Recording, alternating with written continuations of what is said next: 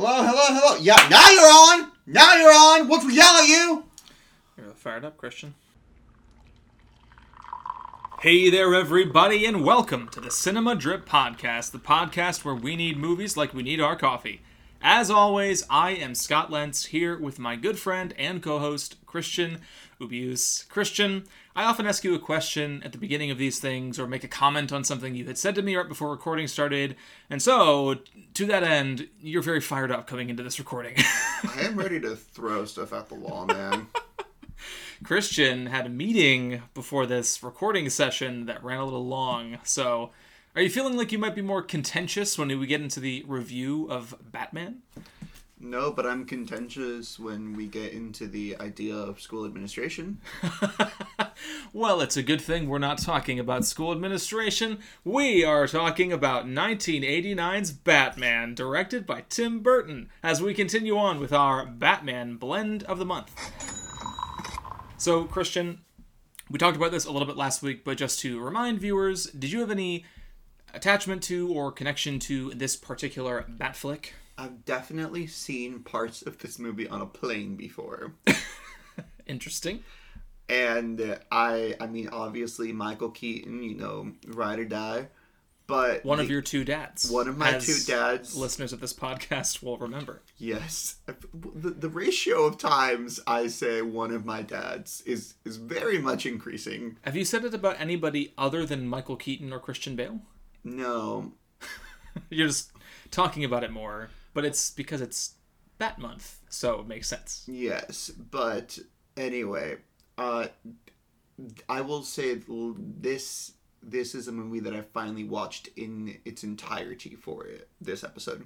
Wow, okay. We're both relative newcomers then, because I watched this for the very first time, as I mentioned previously on the show, when HBO Max was first released, because they had all the Batman movies on there, and I realized I had never seen the original, so I had to fire it up. And I spoke erroneously on this podcast last week. I assumed it was still on HBO Max. It is in fact on Hulu right now, so... Basically, all the non-Nolan movies are on Hulu, and all of the Nolan movies are on HBO Max. Yeah, there's a few more on HBO Max, like the Lego Batman movie is on there, all the animation is on there. The Lego Batman movie is just such a disappointment, and maybe you disagree. A disappointment. I remember going in there thinking, oh, I like the Lego movie, and leaving thinking that wasn't funny. I have only heard people talk about how hilarious that movie is, so I'll have to watch it for myself and Listen to the Big Pick episode, and you'll understand that there are people on my side. Okay, sounds good, Christian. Maybe we'll get there when we get into our bonus episode for this month about Batman in animation, but for now, of course, we are still fixated on our live-action stories here.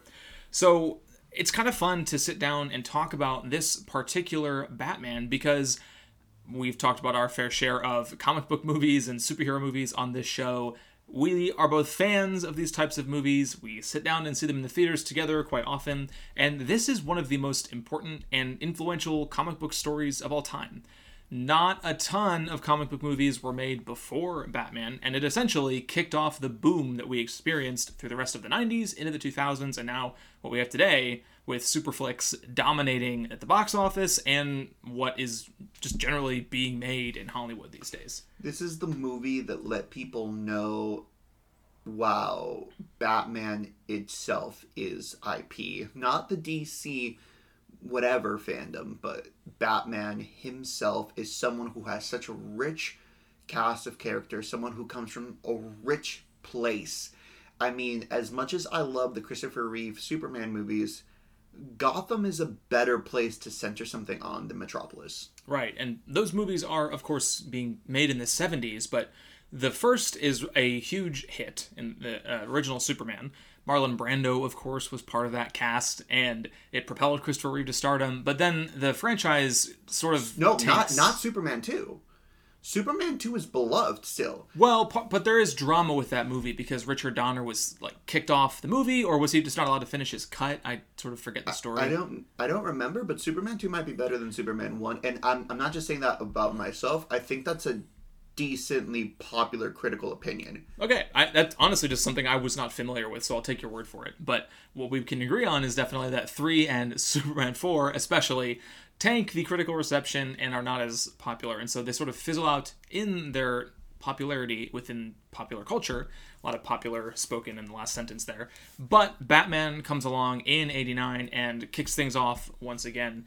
Similar strategies in some respects to Superman. You know, you're pulling in all these popular characters, the most popular villain, in that we have the Joker, of course, and also getting a really big, notable star to play the villain. Of course, we have Gene Hackman playing Lex Luthor in Superman, and now Jack Nicholson playing the Joker here in Batman, but also like Christopher Reeve, who was a little more obscure than Michael Keaton, I think, when he was cast. You do bring up someone who wasn't really an A-list star before. Michael Keaton was a stand-up comedian, into a comic actor, made his fair share of movies where he had leading roles, but this is the movie that really propelled him to full-blown A-list fame. And he had worked with Tim Burton before, right? Beetlejuice is before this. Oh my gosh. Oh, Christian, I'm so dumb. There's probably people who were like yelling into their their phones or their cars, however they listen to this, because of course Beetlejuice is before this. So he's obviously not the star of that movie, but he is the namesake for it. It's a notable part. Obviously, he doesn't have a ton of screen time in that movie, but he leaves the biggest impression. So certainly a big movie for him and for Tim Burton, and Beetlejuice is ultimately part of what helped Burton get this movie as well. Because Michael Keaton and Johnny Depp are the two people that Tim Burton is known for doing stuff with. But anyway, should we talk about the plot and then just dive into the review? Yeah, let's do it. So, the quick details on Batman, of course, as we mentioned, directed by Tim Burton, with a screenplay by Sam Hamm and Warren Scarron. We do, of course, have Michael Keaton and Jack Nicholson with another lovely cast of characters that we will get into more in the review. And I always like to shout out some of the below-line folks, so Danny Elfman here doing the score, which I'm sure we'll get to at some point. So, a quick plot summary if you didn't catch up with Batman before this, but, of course, Bruce Wayne is doing his thing, and he has recently started being the Batman, and his legend is starting to spread among the criminals of Gotham City. Meanwhile, Jack Napier, who is a mobster, gets set up by his boss and the other crime lords of the city, and a fight between the two of them results in Napier getting chemically affected and turning into the Joker. So Bruce Wayne has to figure out a way to manage his personal life while also fending off the Joker from his crime wave on the city, and Wayne has a blossoming romance with Vicky Vale, a photographer who has come in from out of town. Let's dive into this review. My opening question to you is very similar to last week. I think in talking about these movies, we're talking about Batman after Batman after Batman, so the biggest and easiest points of comparison are, of course, just the people playing Batman and the most significant filmmakers behind them, of course, usually the director. So, Christian, my question for you is this. For you, just simply, in the shortest way you can say it while we unpack it for the rest of the show, what works and what didn't work for you in this original vision of Gotham City? Was Burton's more gothic and slightly cartoonish style more your flavor from last week's The Batman? And did Michael Keaton work for you where Robert Pattinson did not always? Okay. There are some beautiful shots in this movie. And I think out of all the Batman movies I have seen, this is the one that most resembles a comic book, where specific shots I think very much could just be frames on a comic book. The bat signal going into the sky, the bat plane, I don't know, the bat plane going... The bat wing. The bat wing, yes. The, honestly, just Batman raising his arms to I don't know, scare off people. That was a really weird thing he did. He just raised his arms so that his cape goes and he looks like a bat. We'll get into the bat suit. I have no clue why he did that, but beautiful shots. But I don't know what tone this movie is going for. It feels like it's kind of trying to be camp, but then also there are some kind of weird and awful deaths, and it's also macabre, but in one of those where it's like it's cool to be goth kind of a thing, not really dark things. And I'm watching this movie and I'm a little confused as to what specifically is going on, because when I think Tim Burton, I think goth. I don't think dark. I think, isn't it cool to be wearing all black kind of a thing? In that way, Batman quite suits him. But that's not what this movie is. And it's it's the first Batman that is darker, whereas the Batman show beforehand and the Batman movie beforehand with Adam West were all camp. So it's I, it's trying to go for something, but I don't really think it succeeds. Interesting. Mostly because I feel that the Burtonification of Gotham City here works quite well. And the tone that it strikes, I think, is a little bit... There's certainly some shocking violence at times, and we do get a lot more shooting in some respects than other Batman movies, a lot of explosions than some other Batman movies. But I feel like this isn't really out of step with Burton, and I'm not a Burton completionist, and not even a huge fan of his. But and what he's famous for, this feels like a nice sort of blockbuster streamlining of what he's good for, which is often these... It's not a bad movie at all. Yeah, these lavish sets and brilliant production design, clearly a lot of thought and effort put into the sets and the costumes, and the tone, I might be able to understand having some quibbles with it, because it's certainly at times a little more comical, certainly at times a little darker, and because it doesn't really dive in either one of those directions, there's a little bit of tone shifting, but it may have worked worse for you than it did for me, only because I feel like in rewatching this movie, I actually have more appreciation for it. I will say that I'm there with you. The production is fantastic in this movie. We should mention briefly, it was nominated for one Oscar and won it for art direction at the time, which has been since folded into production design, but it did win an Oscar for this. And it's wonderful. It really, really is being able to see it, because you feel Gotham come alive. And not like a gritty, realistic thing that Nolan and Matt Reeves now, or Zack Snyder, have tried to go for, but much more so Gotham is kind of given its own universe in this movie, in that this is a place that has crime in it, but also has these kooky characters in it, and it's interesting, and it's definitely a world that I would have liked to see more of, and so I will check out Batman Returns. Oh yeah, you should check out Batman Returns. And that movie is an even more twisted concoction of darkness and humor, but it's a shame in some respects we aren't talking about it on the show, but I would strongly recommend it to especially anybody who enjoyed this movie, and if you're a Batman fan or a superhero fan, check it out. So, of course, Christian, we will talk more about the Tim Burton of it all, I'm sure, but we got to talk about Michael Keaton, our guy, one of your two dads. Did you like his portrayal? Freaking loved it, man. There you go. Oh my goodness. And I've realized why. Because the Batman that I love are good Bruce Waynes.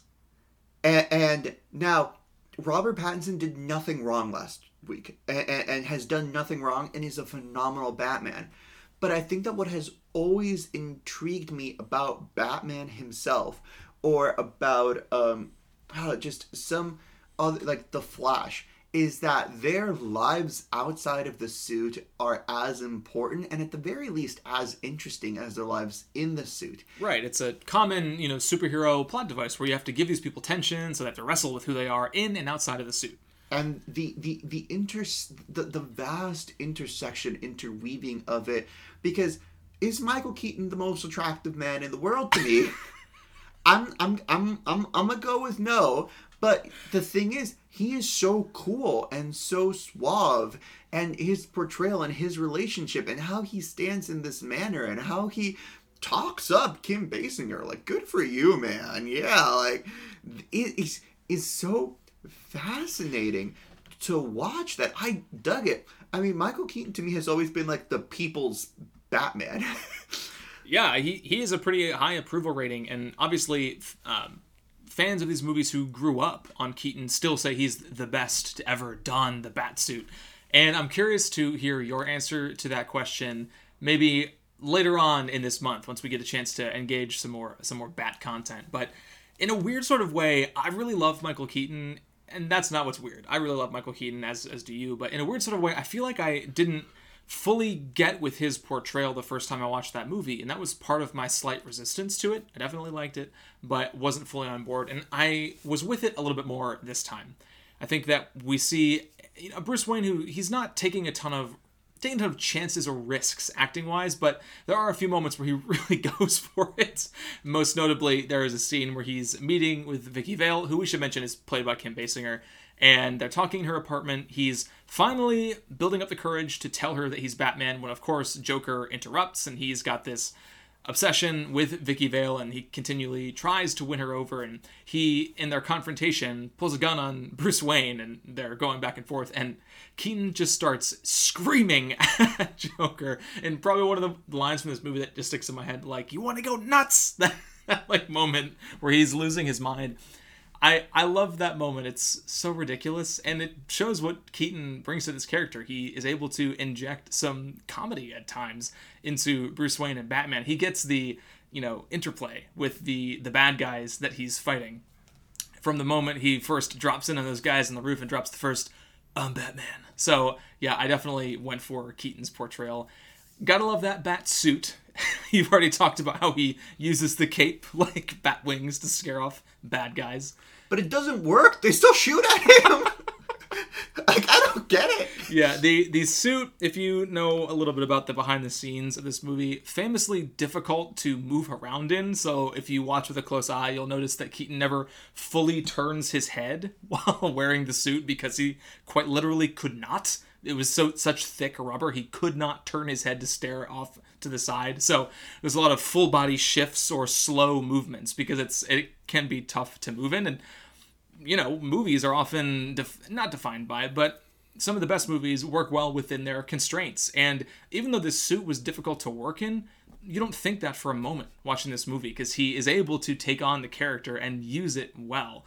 Even though he can't move so aggressively, he has this slower Batman who is able to instill fear in bad guys, who isn't afraid to take a gunshot to the chest.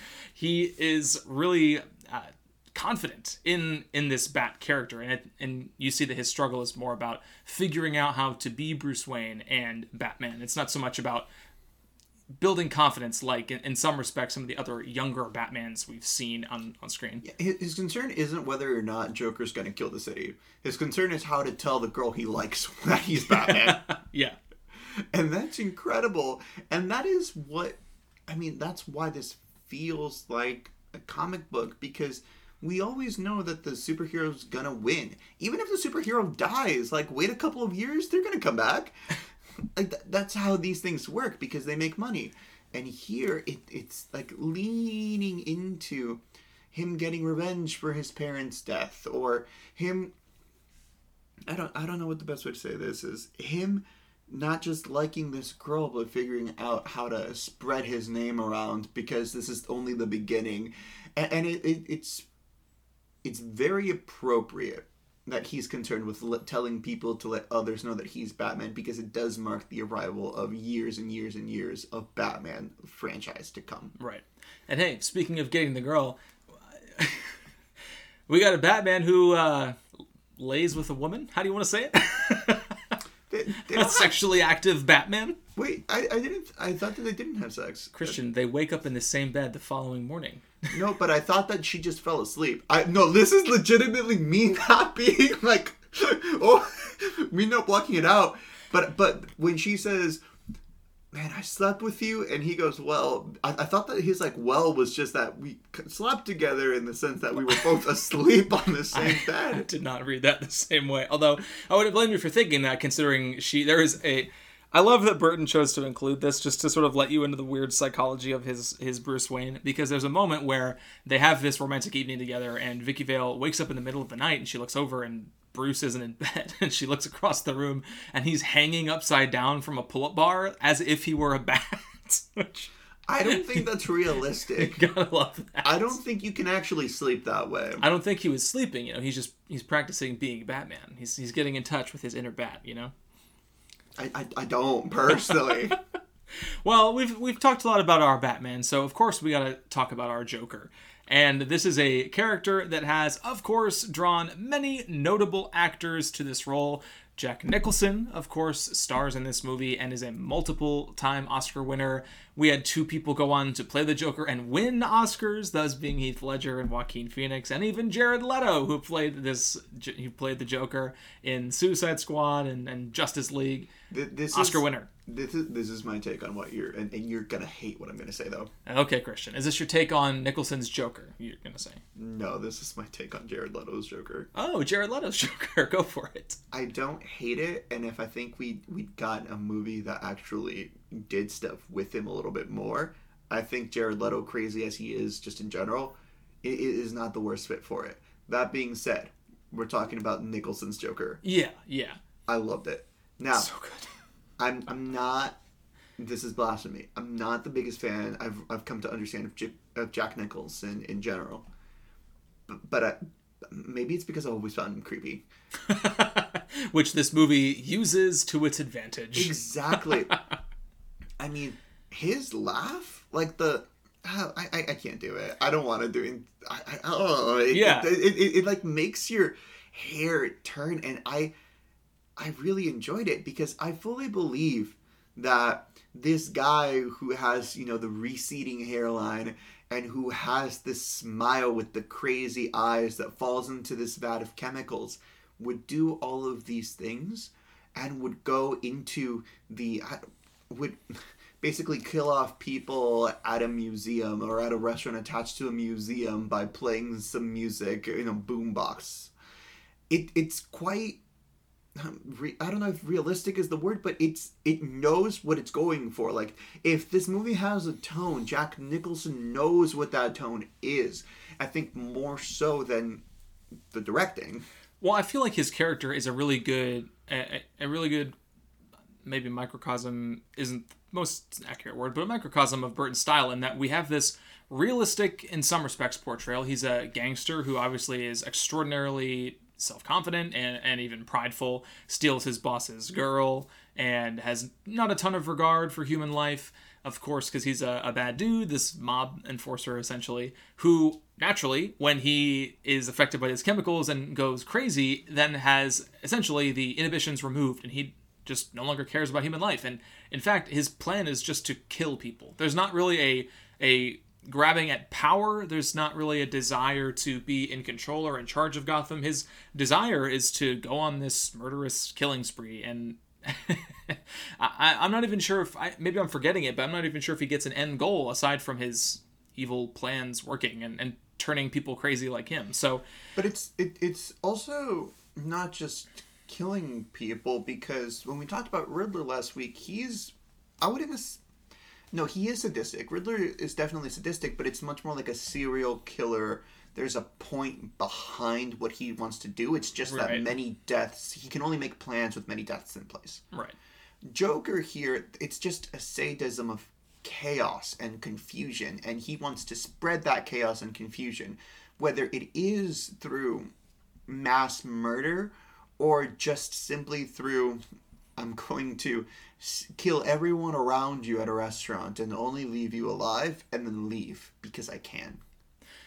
He also has that speech. Are you talking about the scene in the museum with Vicky Vale? Yeah. I mean, Batman does come to rescue her, but he also, during that scene, Nicholson gets this great moment, of course, to sit down across from Kim Basinger and talk about his philosophy as an artist. Because, of course, he and his cronies have come in bumping a boombox with Prince on it, because he wrote original songs for this movie. What a time, the late 80s.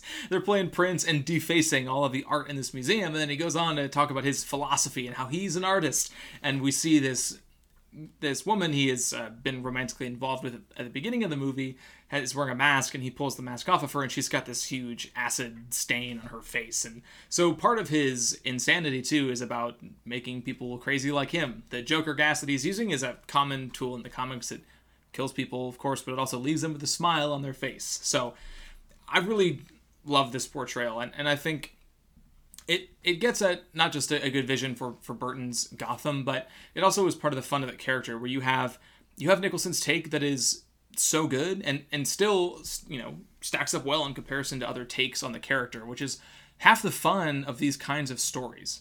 People complain about comic book movies, and I think, and a lot of times it's fair. We've made a lot of mediocre or even bad comic book movies, of course, but part of the fun of these stories is getting to see different people's takes and iterations on these characters. Let me throw something at you. I'm gonna throw a little pop quiz at you. Okay. Name more than 5 Batman villains. Mr. Freeze, the Joker, Clayface, Man-Bat, Ventriloquist, the Mad Hatter, Bane, Ra's al Ghul. That's 8. Name more than 5 Spider-Man villains. Kraven the Hunter, Doc Ock, Vulture, Electro, Howler, I'm thinking Prowler, so he technically counts. He's Miles Morales. Norman Osborn / the Green Goblin, the Hobgoblin. Cool. Name more than 5 Iron Man villains. Ooh, I don't really know Iron Man villains. Exactly. Mandarin. No. Obadiah Stane. Name more than 5 Superman villains. Ooh, Brainiac, Lex Luthor. It's harder. It's harder. I'm just more familiar with Batman and Spider-Man. But so is everyone.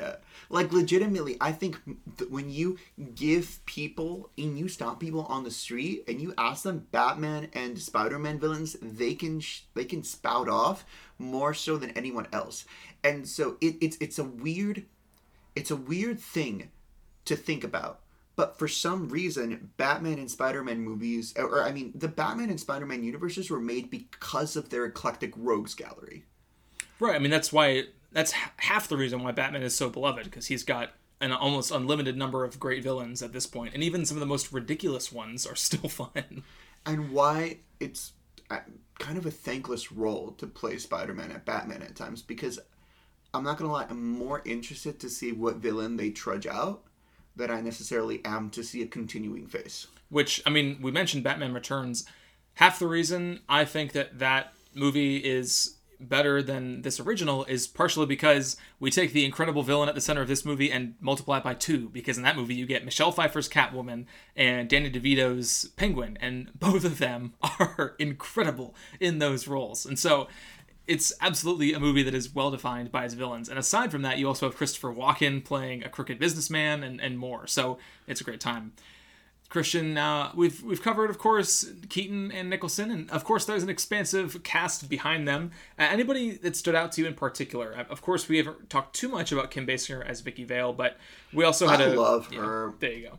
I think she's great. Kim Basinger, man, truly. I think she's a movie star. Well, oh, okay. Do you know who she reminded me of? Tell me, Christian. Who was her name from Blade Runner? OG Blade Runner? Sean Young, the actress. Sean Young.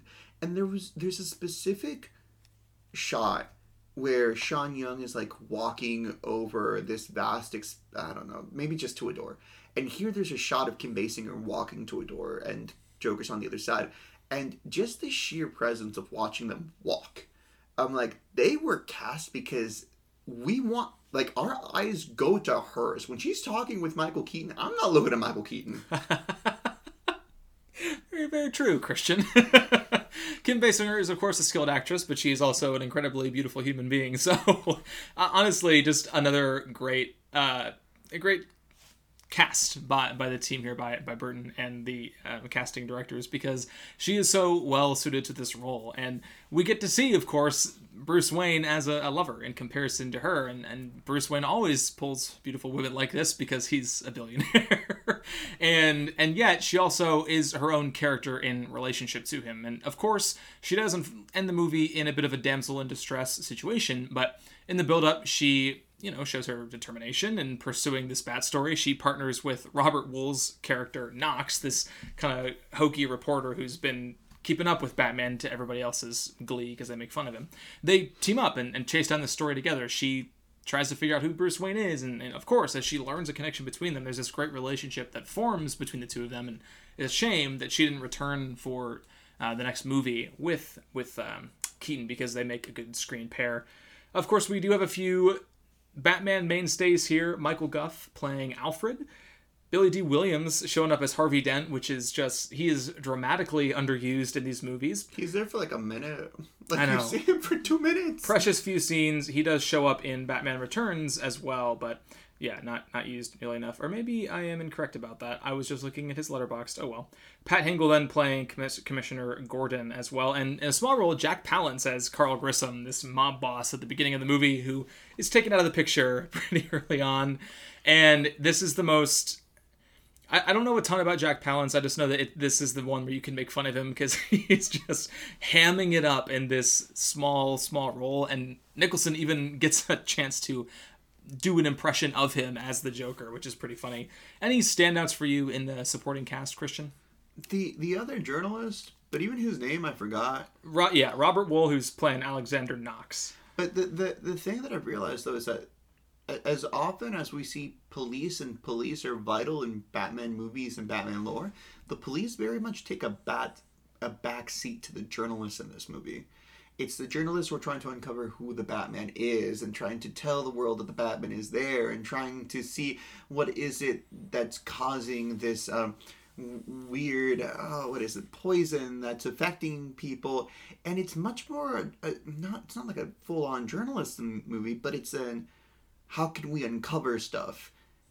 And not a lot of other superhero movies right now that come to mind are doing that. And so that was interesting. That was very, very interesting. I mean, it is an interesting facet of this movie. Wool is funny in his supporting role, and plenty of jokes made at his expense, too. He's game for it, and it has a good repartee with Basinger. And although he doesn't really factor into the movie too much as we get into the third act and start moving towards the conclusion, it is still fun to have this character. And I think later Batman stories, although I have seen Batman Forever and barely remember anything about it, and I have not seen Batman and Robin, so I can't really speak to the Joel Schumacher movies here.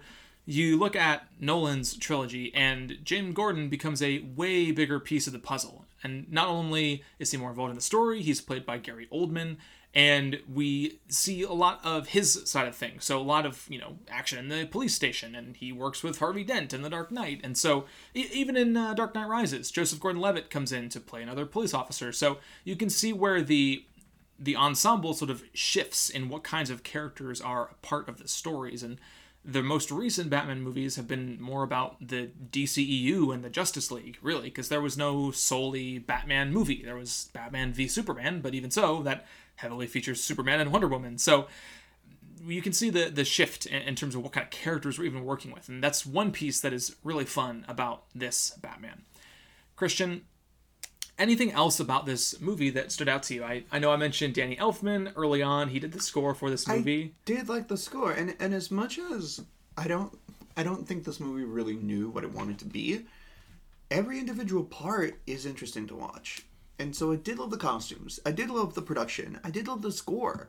I just don't know if everything together went great. But I can't deny its uniqueness.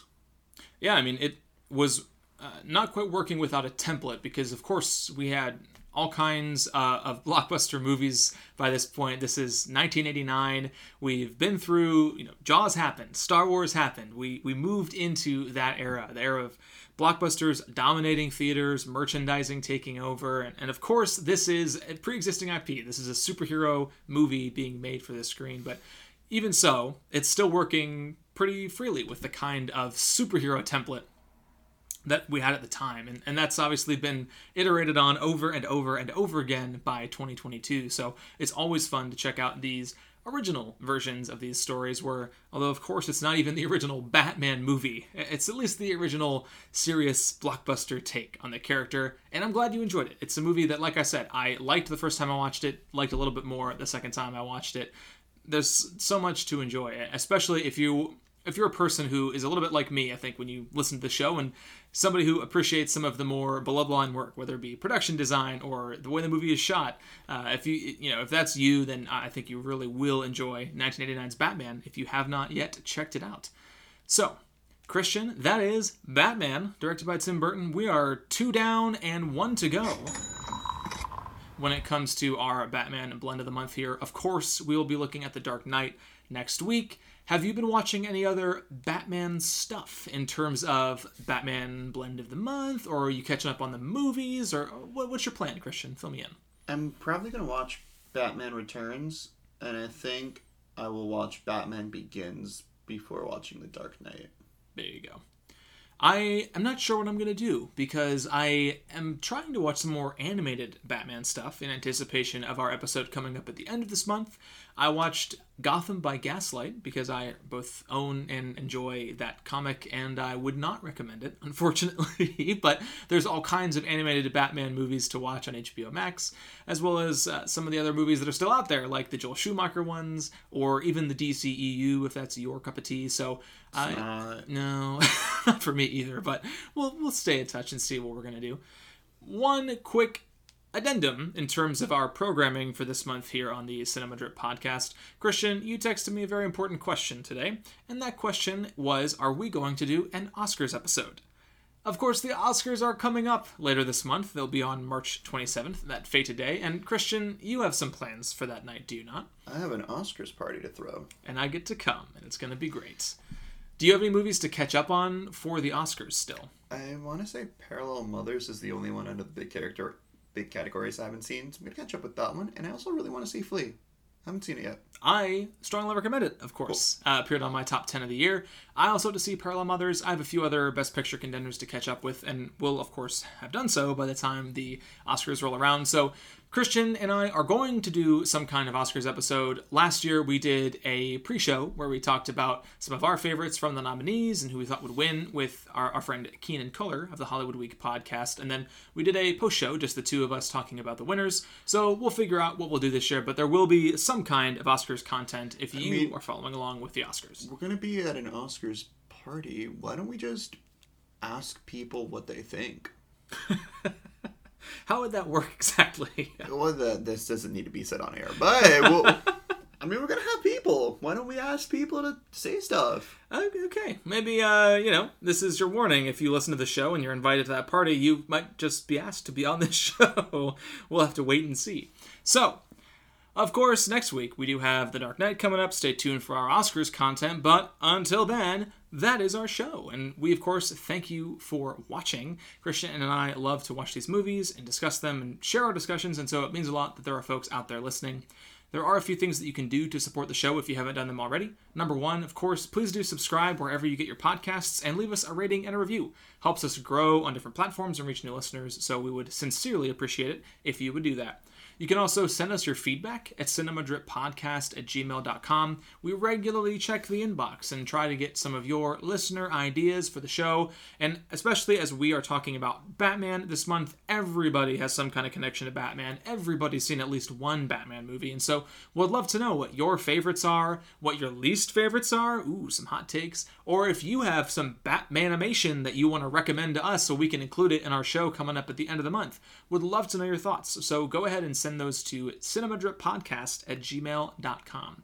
You can also follow myself and the show on Twitter and Christian on Instagram, and the both of us are on Letterboxd, where we are regularly rating and reviewing the things that we are watching. So, Christian, any final thoughts for the folks listening along at home? No.